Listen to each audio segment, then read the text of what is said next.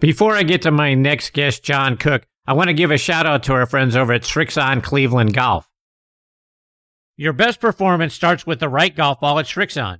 A global leader in golf ball technology and innovation, Srixon offers a wide variety of award-winning golf balls for golfers of every skill level. Whether you're searching for a tour performance golf ball or a distance golf ball with incredible feel, Srixon provides the best golf balls at incredible prices.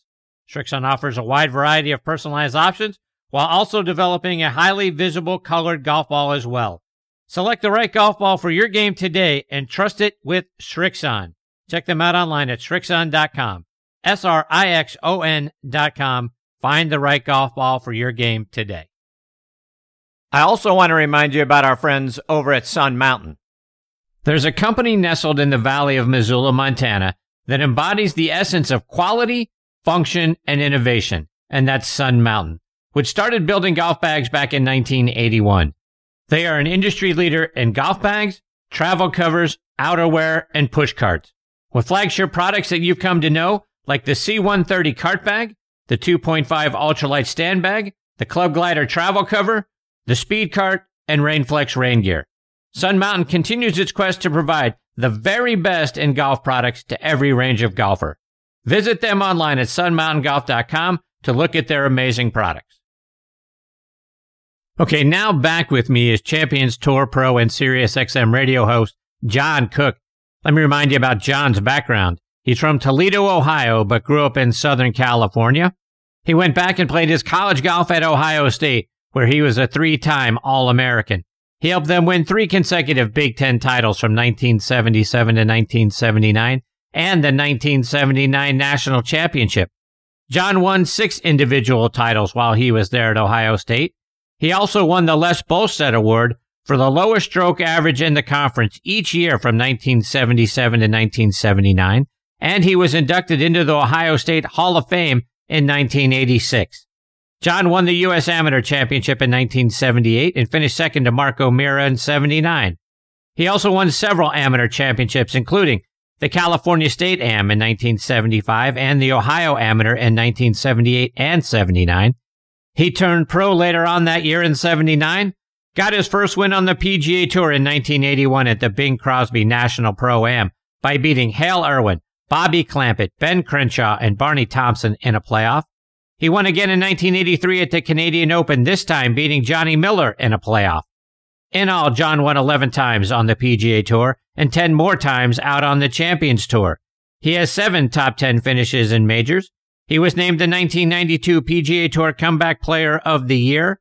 In 2013, he was inducted into the Southern California Golf Association's Hall of Fame, and I am very excited. He is back with me again tonight here on Next on the Tee.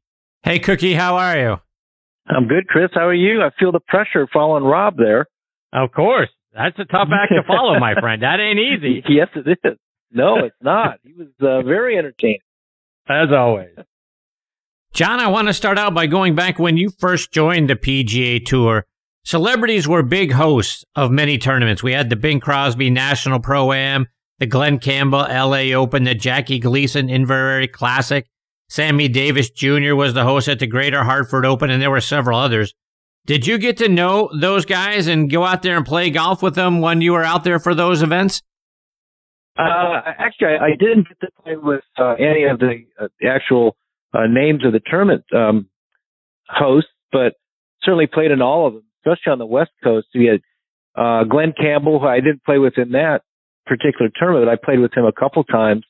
Of course, Bing Crosby, Pebble Beach Pro-Am. You had the Bob Hope, played with Bob Hope a couple of times.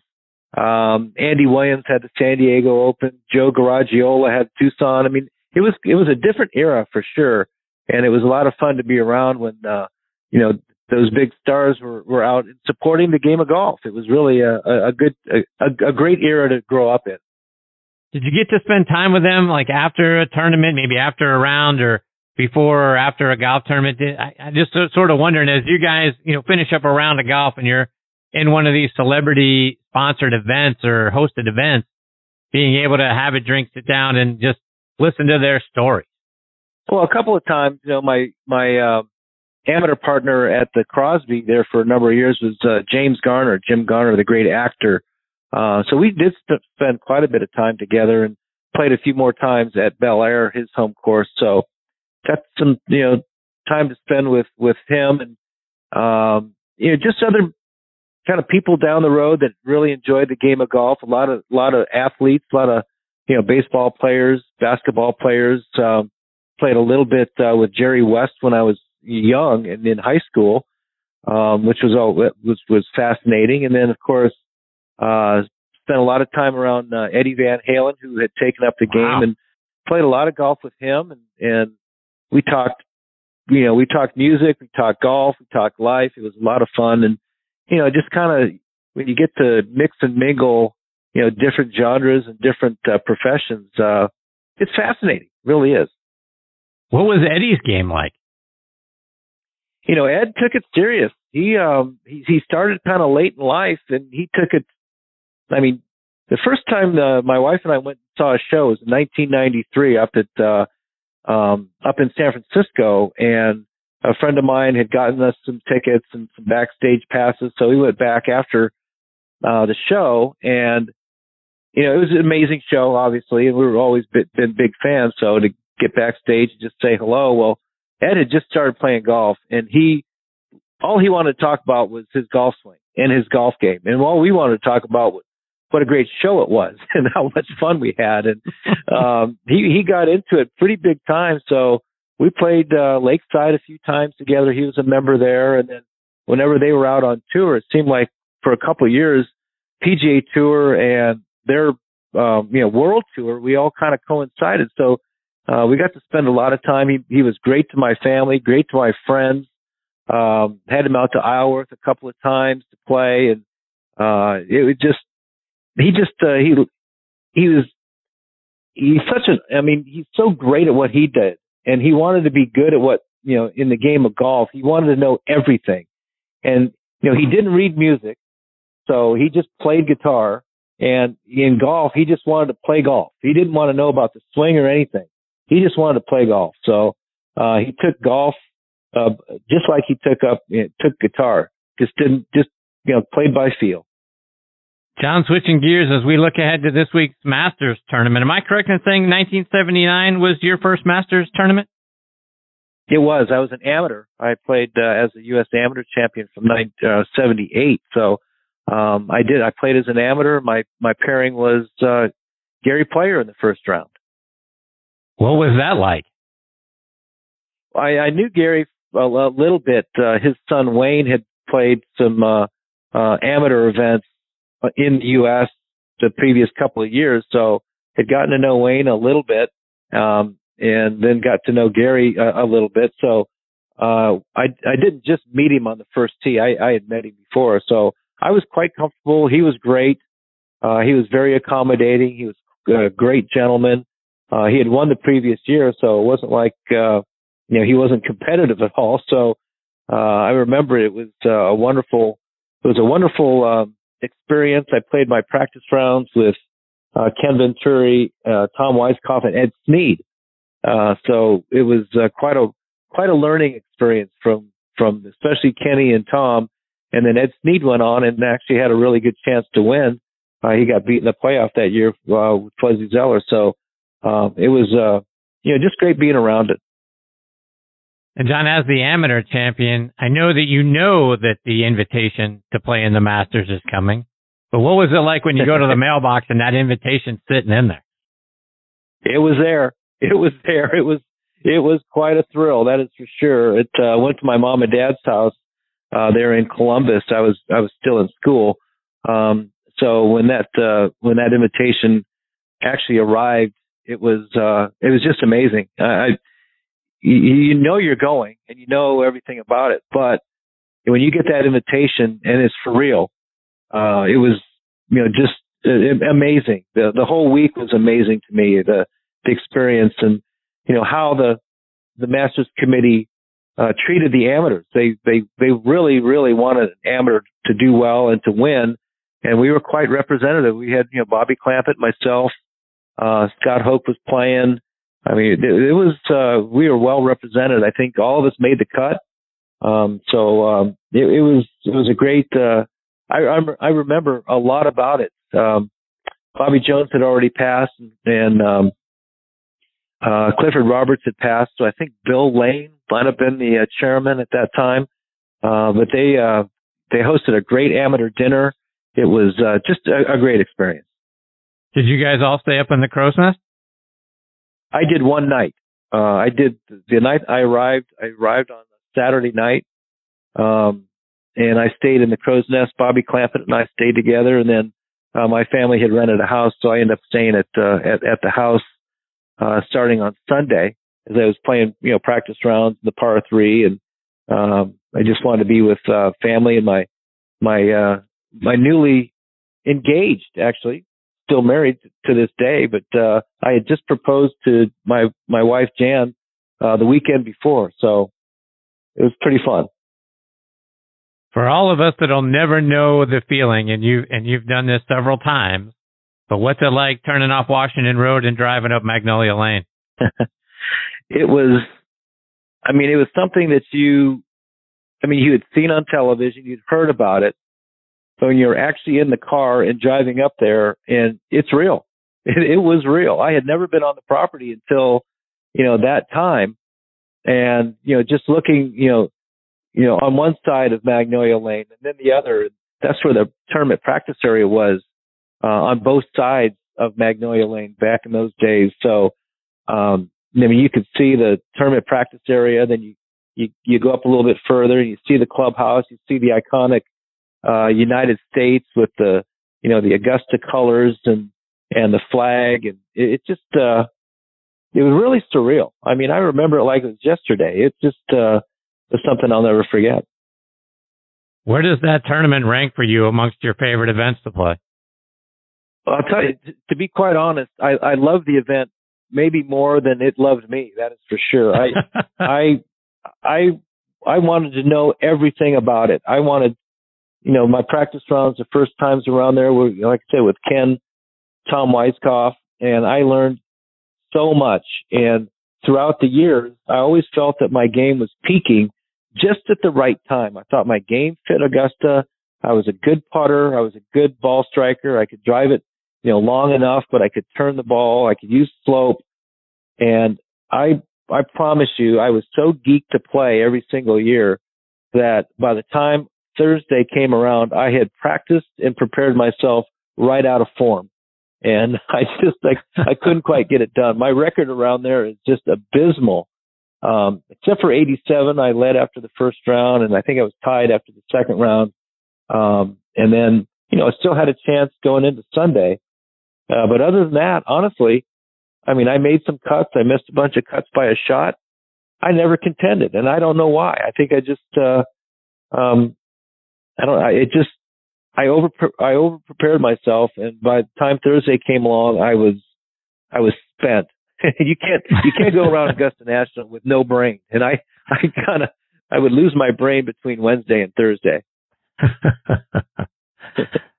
John, as we've talked in the past, you've worked with Patrick Cantlay. He had such a great year in 21, winning 4 times, including the Tour Championship and being named Player of the Year.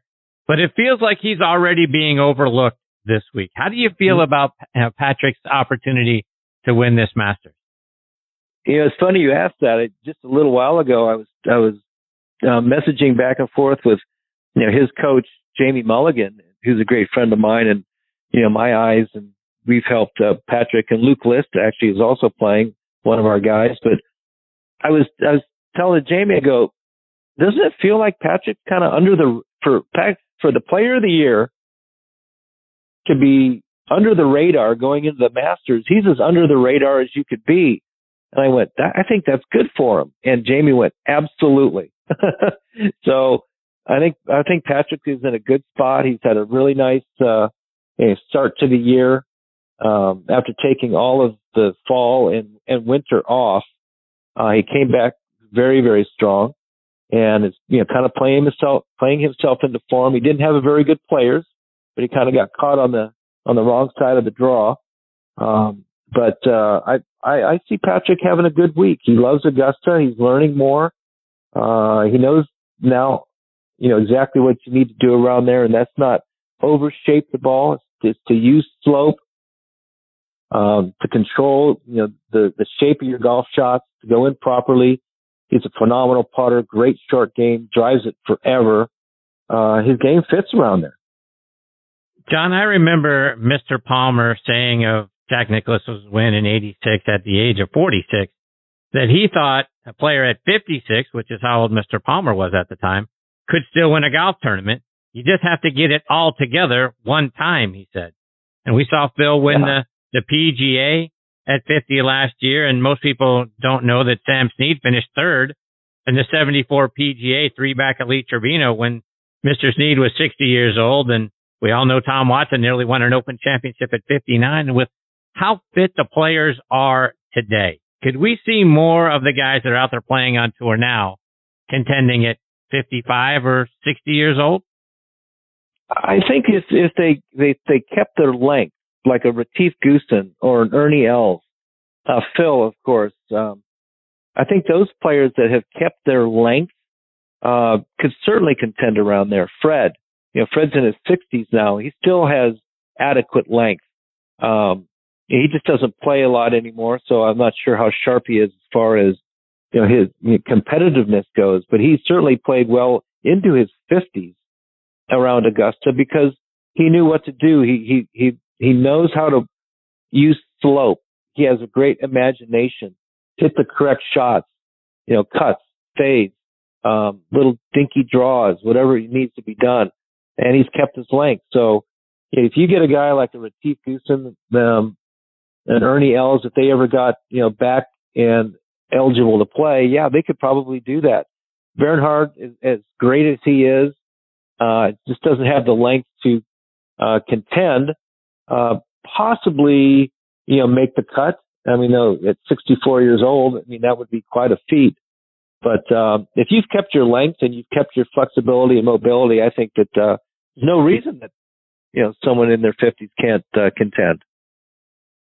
John, just a couple more before I let you go. And I was looking back at the 1990 Las Vegas Invitational. You finished tied at the end of regulation, if you will, or at the end of 72 holes with Bob Tway. The two of you go into a playoff, and it was one of the craziest finishes in a playoff I've ever seen. I mean, you nearly won the thing, and then you lost it in unbelievable fashion. Talk about what happened on the first sudden death hole. It's crazy. It really is. So, first playoff hole, I forget what hole it was, but I think I hit first, and I tugged my tee shot just in the left rough, but I was like stymied by a tree. Bob hit his tee shot down the middle. I pitched mine out. He hit his shot, not a very good shot. He hit it on there about 40 feet from the hole. And I said, well, if I get this up and down, I think we could probably go and, get into another hole in the playoff. And I flew my wedge shot into the hole, and it backed up down off the green, down this hill into a horrible lie in the rough. And I didn't make that, so I ended up making a bogey, and Bob two-putted for par. So I went from, maybe holding the shot to win to shaking hands and walking off. I'm, disgusted with what happened. Did you see it fly into the hole? I did, yeah. I knew it was going to be close, and I thought to myself, I said, just don't hit the flagstick. And sure enough, it flew in the hole and came out and up the flagstick. It had so much spin on it, it just was out of control. John, the U.S. Amateur used to be a major. It was back in the day of Bobby Jones when he played. It was a major. I still think it should be a major.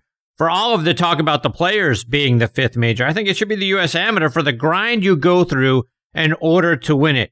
You won it once, nearly a second time the following year. Talk about what it's like to make your way through all of the rounds that you have to go through in order to win that championship.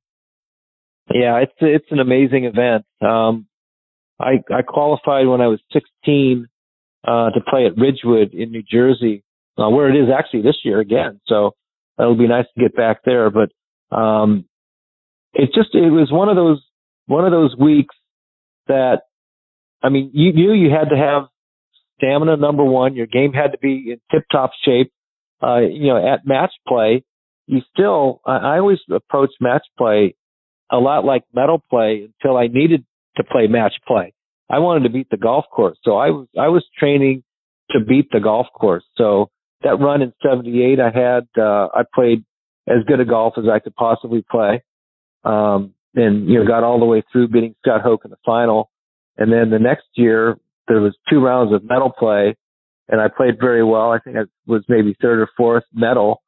And then, got into the match play again. And I'll tell you the grind that we had, my matches, I beat Robert Wren, tour player, in the first round.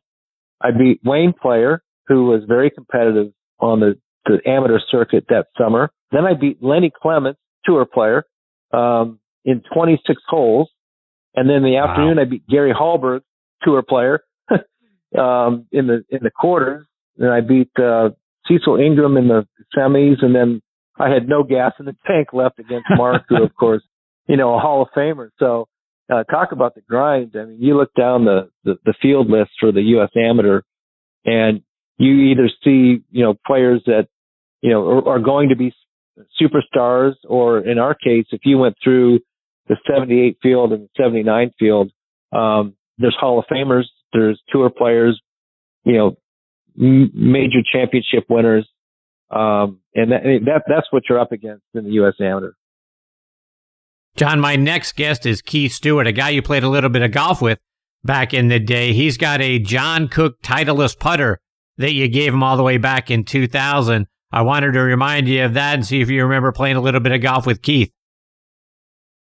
Oh, absolutely. Yeah, I remember it was my backup that Scotty had made me of an old Coronado model, and it was stainless steel. So it wasn't it was a kind of a different kind of model head, and I still have the original one that I have, and every once in a while I'll mess around with. But the one that he has, was my backup, and I didn't need it anymore. So I knew that the one that I had in my bag wasn't going to go anywhere. So I let him have it. There you go. I saw a picture of it the other day that you sent. Yeah, it was great. Yeah, what a treasure that's got to be. John, I can't thank you enough for taking time out of your busy schedule to come back and be a part of the show. Let our listeners know how they can stay up to date, see you and where you're going to be, and then follow you on social media. Yeah, that's great. So I am, doing a lot of work for Golf Channel. I'll be lead analyst next week, actually, at the Western Intercollegiate at Pasatiempo. And then I'm doing a lot of PGA Tour work, some PGA Tour Champions work for Golf Channel. And then I'll be doing the NCAAs at the end of May, 1st of June, on Golf Channel. Then, of course, I still do some work with Craig Cann, on Sirius XM, PGA Tour Radio on Tuesday evenings. You can always tune into that. I sit for a segment or two, and then, Twitter, you can catch me at, John Cook Golf. And then, on, Instagram, it's, JN Cook OSU. Of course, got to throw the OSU in there. Absolutely. So you can follow me on that as well. John, fun. It's always a thrill having you as part of the show. I can't thank you enough. You're fantastic, my friend. I hope we get the privilege of catching up with you again soon. For you, Chris, anytime. You just give me a call. I'm always available. I appreciate you very much, Cookie. Take care, my friend. All the best to you and your family. We'll catch up soon. I appreciate it. You too. You as well. Thank you. Thanks, John. That's the great John Cook. John Cook Golf on Twitter, and John Cook OSU on Instagram. What a wonderful man. That's, when I have the privilege of talking to somebody like John, and we spend, and this is the 4th time he has been gracious enough to come on the show, I'm always left thinking that very thought. What a wonderful human being John Cook is. And as great as his career was on the regular tour and the Champions Tour and doing Sirius XM radio and on the Golf Channel, he's just a 10 times better person than he was a golf player, and he was a great golf player.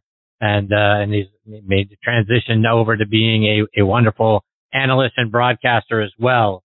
But a finer human being you will not find, and I can't thank him enough for being gracious with his time tonight and coming back and being a part of the show. And I'm already looking forward to time number 5. That's the bottom line.